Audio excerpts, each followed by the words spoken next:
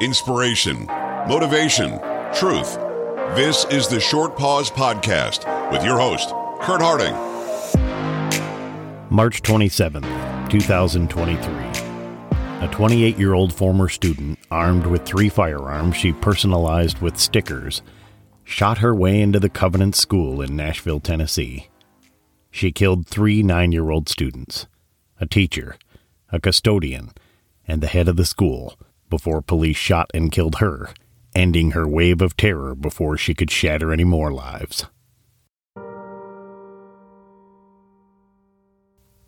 Evelyn Dickhouse, Hallie Scruggs, William Kinney, Cynthia Peak, Mike Hill, Catherine Kuntz. A couple of days after the shooting, I went to the school. I parked in a residential area and walked across the busy street on a gray, windy afternoon with light drizzle falling. I thought I would feel the evil that had just visited this place. I wanted to pray it away. But I never felt evil there. Instead, I saw an outpouring of love. The teddy bears, the cards, the flowers, drawings, and handwritten messages from children. I saw mothers with their young daughters. They carefully laid fresh flowers on the ground, and they didn't speak. A man, about my age, locked eyes with me. I nodded. No words.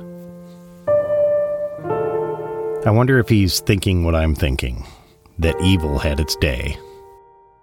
It's having several days. The world was far from perfect when we were 9, but we never had to face this.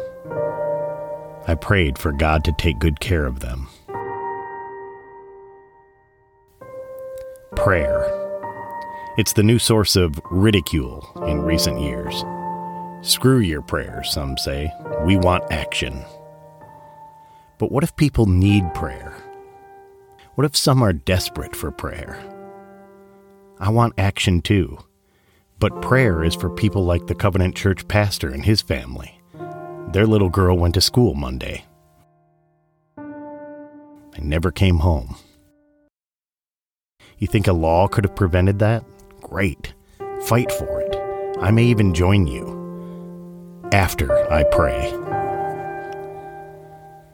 The kind of evil that has been unleashed in recent years, the demonic influence on our children, cannot be legislated away. It would be like taking an aspirin to fight cancer. The answer to our brokenness is God. I will lose friends for this. Thankfully, I've reached an age where that hurts less than it used to. My friend is Jesus. What he offers is better than what evil offers. Evil is why I'm kneeling in the wet grass on the side of the road, mourning the loss of innocence and the America I once knew. Stand up. Be courageous. I'll see you next time on The Short Pause.